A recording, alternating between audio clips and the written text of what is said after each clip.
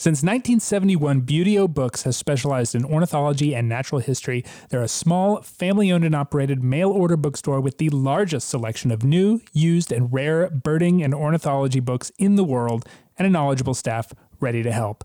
Find field guides, travel guides, ornithology, natural history, humor, even children's books to inspire the next generation's love of nature. Visit buteobooks.com to find everything you're looking for, and ABA members receive 10% off.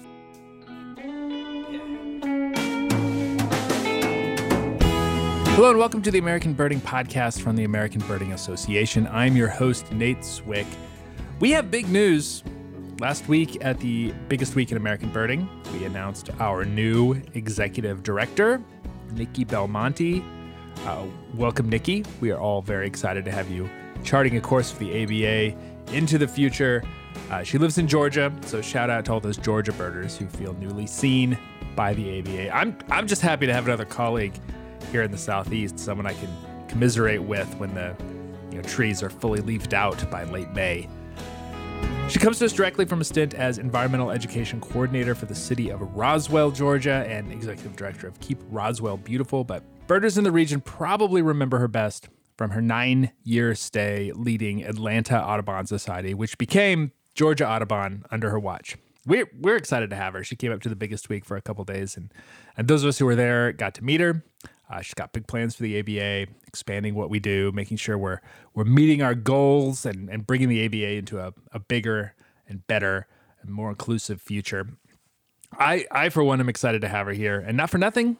She is the first woman to be the full-time leader of the ABA. We did have board chair Julie Davis acting as interim director during the search as well. It may seem gauche to mention that. I don't know. It seems worth it to me.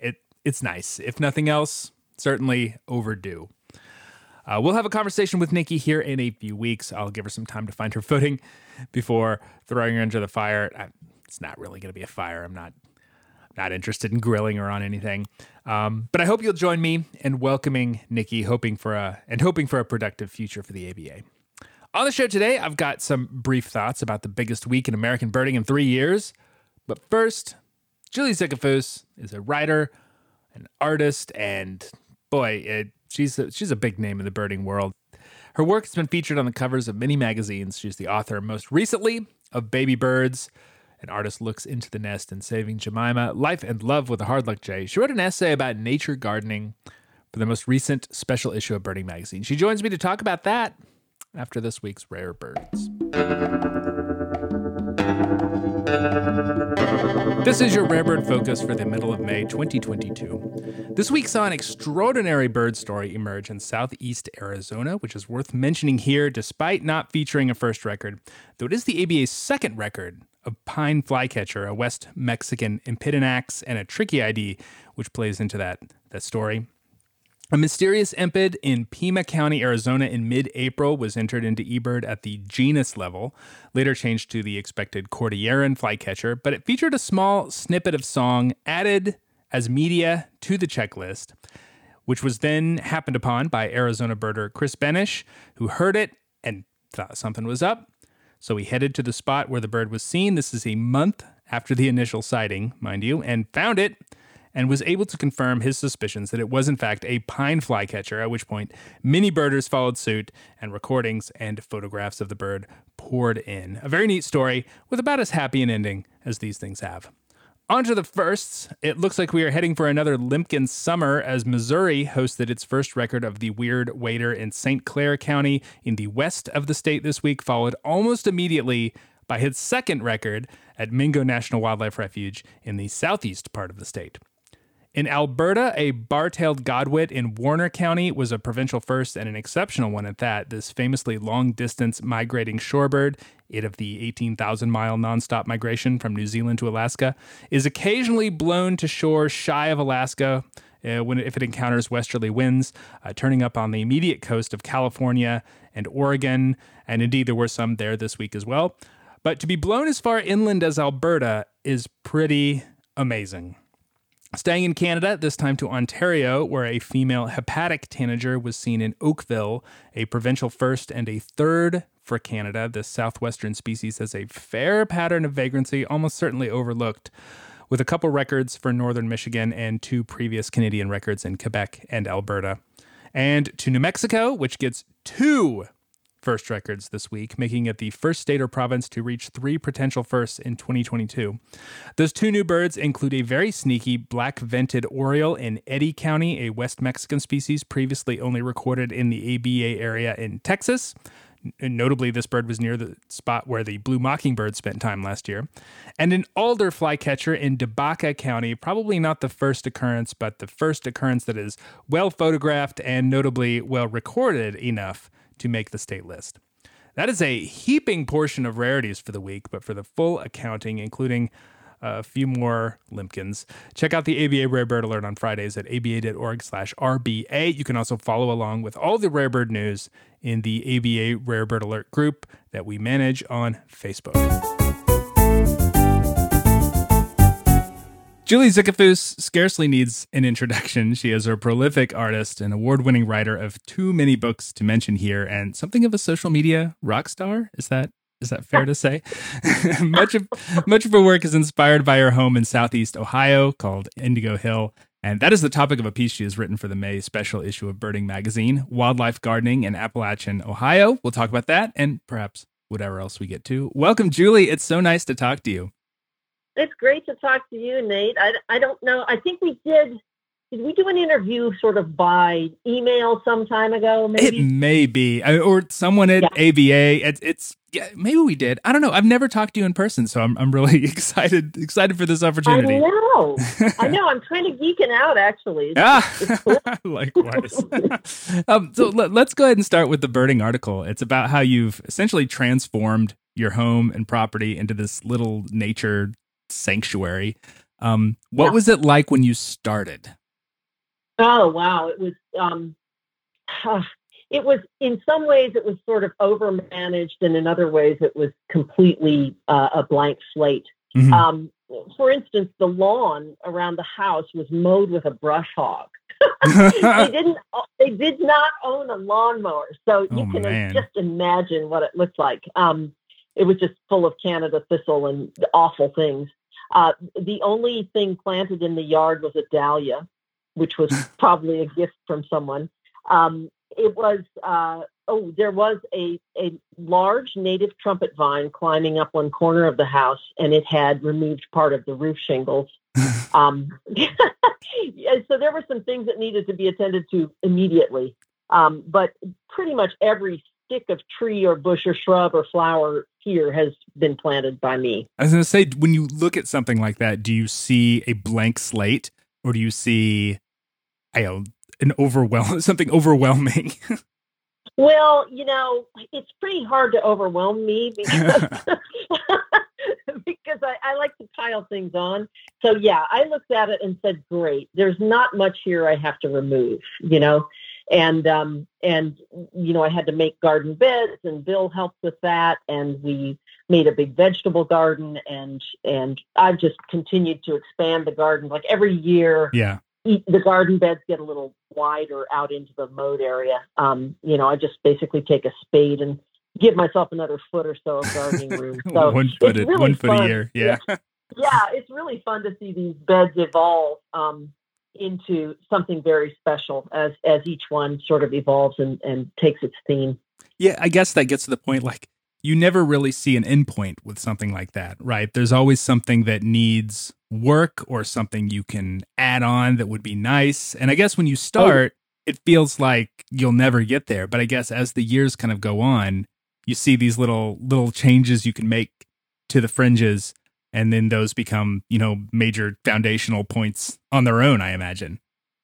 Well, yeah, and basically, it's kind of a two-pronged thing. You can evolve your gardening as you described, but you also have to fight back the jungle. And that is that's the thrust of what I'm doing now. I'm talking, bulldozers. Oh, wow. Yeah. Yeah, because I could ruin my arms and shoulders and fingers hand cutting all this stuff, or I could hire a guy with a bulldozer for 2 days. And that is that is true power. When you realize that the task is bigger than one human, and you say, I would like this 12-foot high wall of multiflora rose gone. Like it gone like today. Yeah. yeah, like today, like in the next 15 minutes, I would like that it gone. would be gone. Yeah. And so once I figured out that I could hire this stuff out and accomplish immense amounts of work in minutes, I was like, why did I never do this? So that's kind of the phase I'm in now. So the gardening is all well and good, but really mass destruction is what I'm doing. There's something to be said for a little grease, like actual grease, not elbow grease. And and modern machinery. Yeah. The scent of diesel. Yeah. It thrills me. The growl of earth moving equipment. It's pretty darn nice. So what does it mean to you to have put so much effort into this spot? I imagine that there's, hardly a square inch of it that you don't have some sort of personal connection to. That's correct. I mean, it's amazing, actually. And what it does is, as far as your birding goes, if you've got an 80-acre sanctuary and you've worked so hard to make it great for birds, why would you bird anywhere else on Global Big Day? Yeah, fair enough. Because honestly, each species that I tally on this place means worlds more to me than something that I would see at some, state nature preserve or something like that. And that may sound sort of elitist and smug, but I've worked for this. Like it's blood, sweat, and tears. And so, it means so much to me to spot a Canada warbler in my own woods, rather than driving somewhere to go see it. Yeah, and imagine, if you put in the effort and put in certain plants that that down the road are going to attract those sort of birds, then it's got to be super satisfying to see that actually happen, cause and effect, boom, right there. Yeah, that is absolutely amazing. And like, for instance, there've always been whippoorwills here. Mm-hmm. I've done some reading on them lately because I'm kind of thinking, how did I get so lucky as to have whippoorwills? What's going on here that they like? And I read that they like a woodland with an open understory. Yeah, that makes sense. And that is precisely what I've been creating here in the orchard, where I've mowed down all these exotic Japanese honeysuckle and multiflora rose and autumn olive, impenetrable shrubbery. Mm-hmm. And I've just basically taken away everything that shouldn't be there.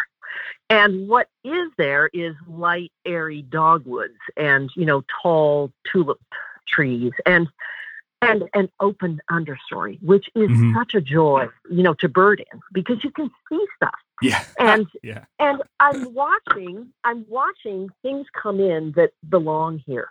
Black and white warblers, Kentucky warblers, hooded warblers, that like sort of young stuff, but not choking tangle. Mm-hmm. And blue-winged warblers in the orchard. And now the whippoorwill has taken up residence in the orchard. So instead of singing on my back patio and waking me up every night, he's out there. A little bit further away. Yeah. Yeah, he's whooping it out in the orchard where there's all kinds of moths. I mean, we've done sheet nights out there, and it's just ridiculous how much wonderful insect life is out there.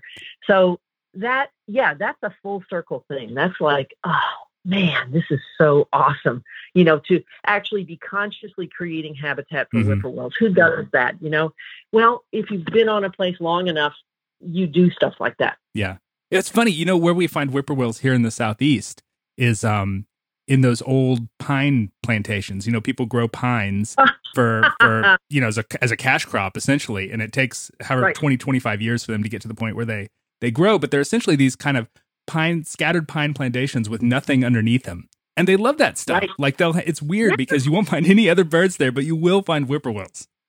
That's so interesting. Yeah. Well, I can imagine that the species diversity is pretty low. Pine warbler and whippoorwill. Yeah, probably, pretty much it. What a combination. Yeah, what a combo. But again, they're responding to, they need space to fly. They need to really, cavort to get their food. And the other thing I learned about whippoorwills this spring is that they will actually beat the tree branches to dislodge insects to eat. Really? Oh, I didn't know they did that. Wow. Yeah, I have seen it once this spring. They will blunder up into the trees and beat their wings on the leaves, and whatever falls out, they grab. So Wow. that made it clear to me how they survive these hideous Mays that we've been having. Yeah. Yeah. You know, where it's like in the 20s at night sometimes, and I feel like I got to knock on wood as I say that because so far it's been great. But 2020 and 2021 were absolutely horrible for birds, and I thought, how does an aerial insectivore survive a spring like that? You know, they arrive here in mid-April, and then it's just the weather is just crap for the next month. Yeah. Well, that was one answer. You know, they're probably knocking things down. Essentially nocturnal gleaning, right? Yeah. Huh. You know, the chucks down here sometimes will, the Chuckwell's widows will sometimes like eat small birds too, which is pretty wild. It's so weird. Yes, I have heard that. I've heard about people on, I'm trying to think which island it was. I think it was one of the Keys where, you know, the chucks wait in the rack line for these exhausted warblers. Love it. Such bizarre bird. Well, that'd be tough on me. But I don't know. I don't know which way you go. Like you're waiting there for the warblers, but then to see like a Chuckwell's widow, which is such a bizarre bird that you almost never get to see taking advantage of stuff like that. I don't know. You almost got to hand it to him. I know. No, I would. You don't get me wrong. I'd love to see that. Yeah. My daughter Phoebe is in North Carolina. Oh, really? She has chucks instead of whips. Yeah. Mm-hmm. And I sent her a photo of a chuck with its mouth open, and she's like, "That's actually scary, Mom." A little bit. Yeah. So what are some of the biggest difficulties you face in maintaining what you have created already? Well, yeah. That's it. That's the difficulty is maintaining because, you know, every little bit that you clear, you're basically signing a pact with yourself that you're going to go back in. You can't leave it and there. You know, basically spray, you know, the regrowth of whatever it is you've killed or tried to kill, because none of this stuff gives up without a fight. Right. And you know, you've got to poison the root. You have to. I mean, I have people saying to me all the time, but you can't use poisons on a bird sanctuary, and I'm like, well, if you don't have your sanctuary That's anymore. Right. Yeah. Yeah, there's a reason those invasive plants are so invasive. Right, exactly. Yeah. I mean, if you blink or roll over, they're back. And so, you know, I certainly don't broadcast spray anything, but I do spray stumps and small rosettes of multiflora, which given a chance would become again a 12-foot high wall. Yeah. Is there anything that you didn't know when you started that you sort of wish you did, or mistakes that you've made over the time? I imagine there's quite a few. Like it's sort of a that is a wonderful, wonderful question. Yeah. Well, what we didn't know when we started was that ceasing mowing was actually saying, "Come on in" to the invasive. Yeah. And, you know, we got here, we found a bunch of box turtle shells bleached in the meadow. Because this guy had been mowing this beautiful diverse meadow. He'd been mowing it 3 times this summer. So he'd been mowing it in June, you know, which is just the ultimate no-no. Yeah. And he'd been mowing it in July, you know, and just basically taking out the field sparrows and the prairie warblers. Right, before they get a chance to go. You know, what did he know? Yeah, he described the yellow-breasted chats that nested in the yard as the most rude, obnoxious, and annoying birds. Well, it may be true, but at least it's endearing. I mean, he was a Brit, so he vaguely knew that they were, you know, something nice, but that's how he described them. He didn't like the noises they made. Yeah. Anyway, we got here and we said, oh, you know, we've got to quit this mowing nonsense. And so we did. And we let it go for 2 or 3 years. And at that point, you have, you know, tulip trees coming up, which are, you know, as big around as a hot dog. So, you know, at some point, it becomes impossible to cut with a brush hog. Yeah. So we didn't know the pressing nature of mowing, that you have to do it at least once a year, or you're just going to get a forest. Yeah. And open areas are at a premium here because I'm in the most heavily forested county in Ohio. It's one of the 2 or 3 most heavily forested counties in Ohio. So, a little grassland is just like, oh my gosh, no, you can get grassland birds, So, if I'd only known that we needed to be a lot more attentive with mowing, I think things would be different for me now. But right now I'm reclaiming. Reclaiming, so, yeah. Have you ever experimented with fire in your grassland? Yeah, we have, and Bill and I have tried numerous times to burn our prairie piece that we planted years ago, because it immediately goes to raspberry, black raspberry and sumac, and our problem was we couldn't get it and keep it burning. So I've learned a ton about burning. And the one thing I've learned is that I don't really want to do it close to my house. Fair enough. That's an issue with a lot of people, I think. I've talked to state park folks in North Carolina where they burn in some of the state parks down in the Sandhills where they need to. And yeah, they really have to pay very close attention to the people whose houses are abutting the property. Yeah, exactly. And, when I do burn, I have a crew here. I don't mess around. I'm not going to set something and then, as almost always happens, have an afternoon wind spring up. Yeah. And, have it get away from me. So what I do, we couldn't keep the prairie meadow burning enough to do any good, and we tried so many different times. We would burn at night and we just get this little crawling, 1 inch high line of flame that would then sputter out and you have to relight. But when I do burn my brush piles, which I actually call my eagle's nests because they're these enormous piles of, stuff that I've cut all winter. I have like 3 guys come over and light it for me with kerosene. And then as soon as it's, at a stage I can handle, they go home. But I am, when you see like a 20-foot high tower of flame with smoke going off it, and it's like literally, 100 feet from your house. A little intimidating. Yeah. It's not something you want to do alone, Yeah, for sure. Yeah. So if you were going to give, advice to someone with a similar plot of land and similar ambitions, what sort of advice would you tell them? Well, if you're going to try to manage 80 acres and you have grassland, you have to have a tractor, like a real tractor, like a Massey Ferguson. And, one of the things I don't want to do at my age and stage of life is learn how to run that with the brush hog on it, because I'm pretty sure I'll kill myself. So I hire somebody once a year to come in November and just mow everything that can be mowed with it. And that is working out very well for me. But I own the tractor. I maintain it. I probably drop $1,000 a year into that damn thing. It's a 1954. It's actually older than me. But, I keep it in good working order so that when they come, it will go. Yeah. And I own the implements. And, it's not trivial, the equipment that you need to maintain a place like this. And if you're really serious about maintaining a meadow, you got to mow it.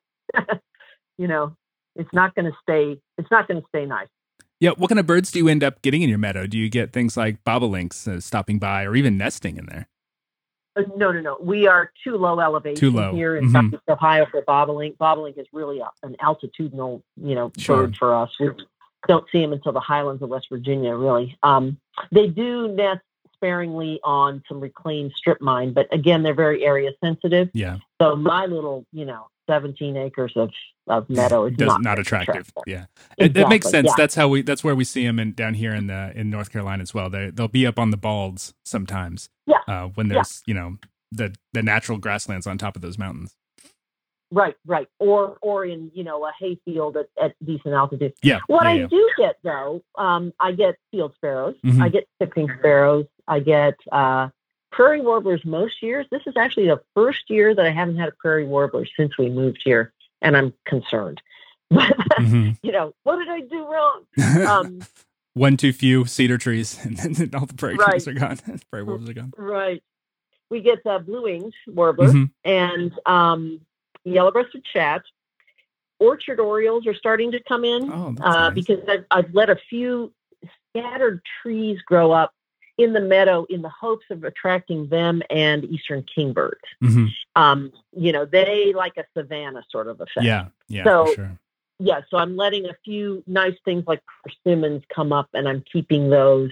And last year I got an orchard oriole, only the second pair in 30 years. Yeah. So they're prospecting around here now. Trying to think what else is in the meadow.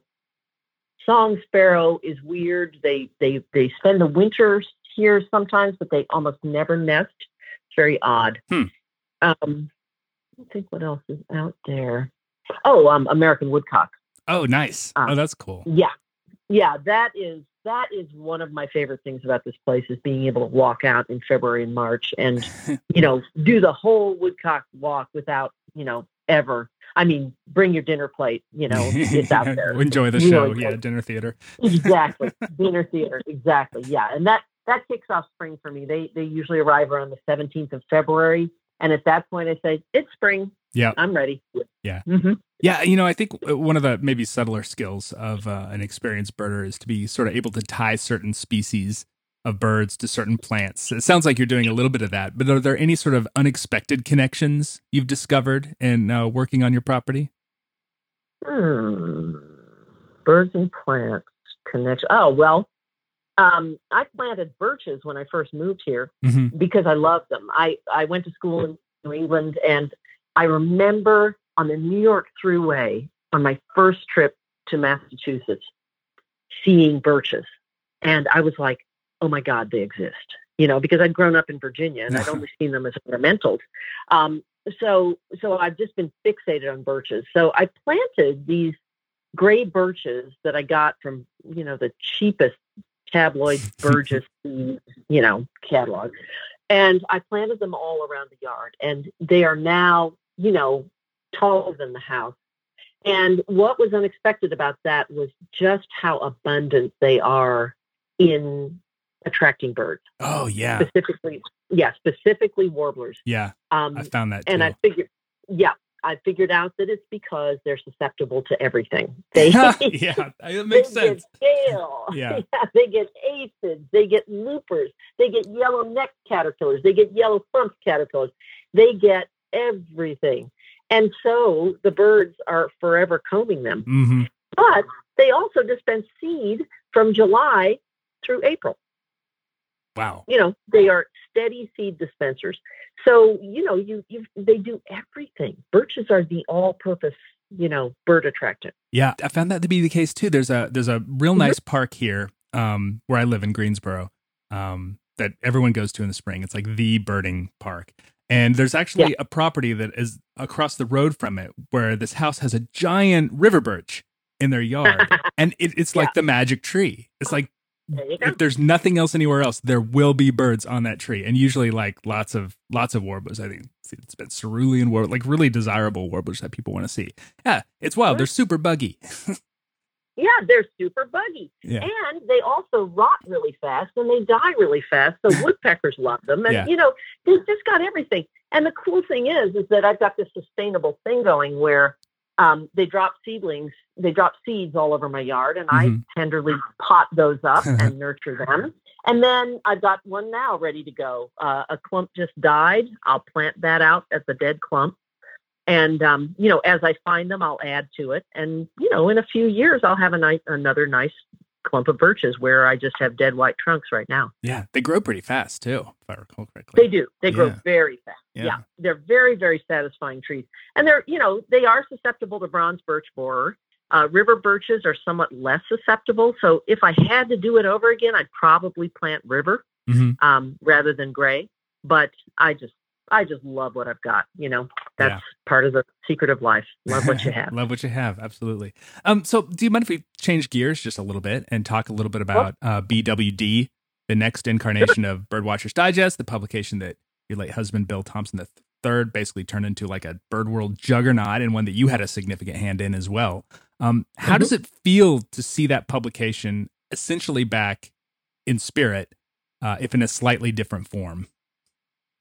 It feels great. Yeah. It's a much different form. It's going to be bigger. It's going to be much more beautiful, full size. And I, you live with the digest size for, 40 years or whatever. And you sort of just take for granted that it's always going to be tiny, and your paintings are always going to be small, and your photos will be reproduced, at the size of, average postage stamp. But then you get like this whole new lease on life when you realize that, hey, it doesn't always have to be small, Yeah. And, there are a lot of people who are like, but it fits in my purse. And we're like, I'm sorry, this won't. Fold it. Yeah. Just carry it under your arm. Yeah. So I certainly see the attraction of the digest size, but the uptick in size is great. The other thing that is going on is that instead of just contributing and editing it for science and grammar, I am now advising editor. Mm-hmm. And so that means that I am working on BWD every day and helping Jessica Vaughn, our fabulous editor, select content and also soliciting content. Yeah. I am also in charge of cover art, which seems like a natural place. Yes, very excited about that because I have a good network of real bird painters, people who actually are dead serious about getting it right and painting birds. And I'm asking them, for cover solicitation kind of thing. And we are involved in planning the next issues, figuring out, we're going to try to have a loose theme for each issue. And that will probably be dictated by the bird on the cover. Yeah. So the July-August issue has a grassland theme. I painted a Henslow sparrow for it, have a story inside about Henslow sparrows, the species profile of Henslow sparrow. And so, yeah, it's so exciting. I mean, it's just like, it's like this many-limbed organism that everything is right, Yeah. And you're trying to put it in a basket all the time. Yeah. Yeah, I ran into Jess at on the boardwalk at McGee Marsh, and we talked for a little while, and she was could not speak enough about all the work that you're doing as a tireless editor and bringing this back, and she was enormously thankful. So just passing that on. Well, I'm very thankful for her, and we work together like a couple of sisters. We've known each other for years and years, and Jess was probably BWD's biggest fan in the day. Jess and her best friend Kelly Ball were always at our events and volunteering to make it go smoothly, and they were like angels dropped from heaven. They were amazing and continue to be. And so the delight is mutual and the appreciation. Yeah. Oh, so I'll go back to your property for one last question. What is your favorite time of year at Indigo Hill? Plants, birds, whatever. Is there a favorite, or are they all like choosing your favorite child? They're all kind of special in their own way. I absolutely love May if May behaves. Yeah, it's the big question. But there's so much angst in spring for me because the weather is so iffy. Mm-hmm. I can't really say that I enjoy it because I can't let my guard down. Like, I never know if it's going to freeze and I have to pull everything. So I have to say my favorite season for birding here is mid-August. And the fullness of summer when all the juvenile warblers are coming through, and I've got my little bird bath running and I see the birds coming into it, and the insects are at their peak, so the birds are at their peak, and moths are abundant, and some of my favorite wildflowers are coming out. So I have to say, I really, really like late summer and early fall because it's just, you just never know what you're going to see. Yeah, for sure. I always think of late summer has some really great natural smells too. I don't know what it is about it. Just like everything's growing and green, and there's that kind of earthy decomposition going on there too as trees and plants kind of go off. It's a great smelling time of year. It is. And let's not forget the insect music. Yeah, so good. Yeah. Which becomes more important to me every year. I just treasure the cicadas and the meadow katydids and the bush katydids and the handsome trigs and everything, and the snowy tree crickets that tune up. I have to say, though, last night I sat out on my new little patio and I watched the blood moon rise and listened to the whippoorwills singing. And the first 4 flasher fireflies were out. Mm-hmm. And they fly about eye level and they flash. Well, these were flashing 3 times. And it was just like, it always surprises me. You know, it's like, wait, it's May 15th. How can there be lightning bugs? But there were. And so, I don't know, every season has its allure. And I just feel so blessed to live here and be able to have that be my television. Julie Zickafoose, what a delight. Her piece in the special May issue of Birding Magazine is Wildlife Gardening in Appalachian, Ohio. It's about all the plants and animals that are around in her area. And of course, knowing Julie, it's about a lot of other stuff too. Thank you so much. It was so nice to talk to you, and I hope we'll run into you down the road. That would be awesome, Nate. If you're in my area, give me a holler. Yeah, I actually drove through it twice on the way to and from the biggest week, and I see the sign for Marietta. I'm like, Julie's down there. Well, let's fix that next Yeah, year. one of these days. The biggest week in American birding was back this past week in Northwest Ohio for the first time since the pandemic began. The last time we were all able to be together was 2019, 3 years ago. And let me tell you, it was phenomenal to be back.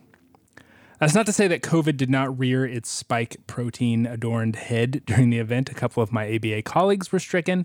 Both John and Katinka have improved, thankfully. And David Lindo, the urban birder, gave his keynote presentation while sequestered in his hotel room. A fancy bit of audio-visual magic salvaged that program. Kudos to those involved.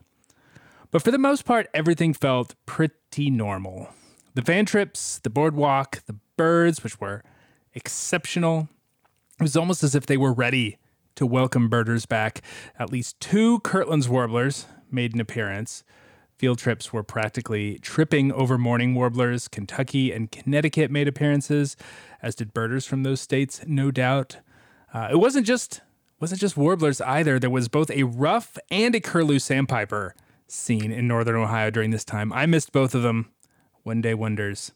So it goes. But still, what a time.